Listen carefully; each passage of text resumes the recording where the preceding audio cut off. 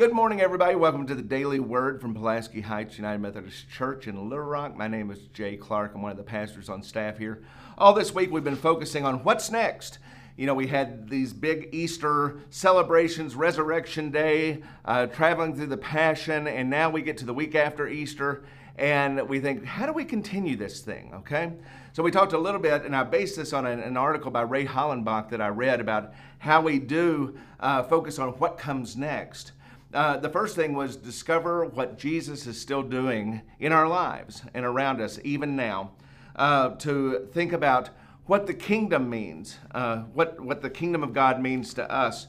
And the third thing that I hit yesterday was to think about where the Holy Spirit is at work in your life. Today we're going to focus on the mission of the church. Jesus told his followers that there were some things that we would not know going forward, especially regarding the times and the places, the seasons of the last days. Now, this topic, you can read all kinds of books on it. You know, there was a series of books that were very popular several years ago. But one of the things in Acts chapter 1, verse 7 and 8, he said to them, "It's not for you to know the times or dates the Father has set by his own authority, but you will receive the power when the Holy Spirit comes to you. And you will be my witnesses in Jerusalem and all Judea and Samaria and to the ends of the earth."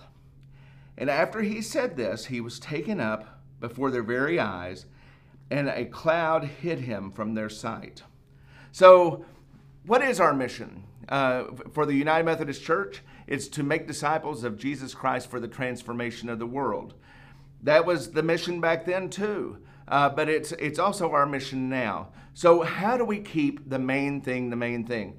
There are always going to be things that try to take our attention away and divert our attention around what we should be doing. But we focus on our faith, and we focus on our faith in Jesus.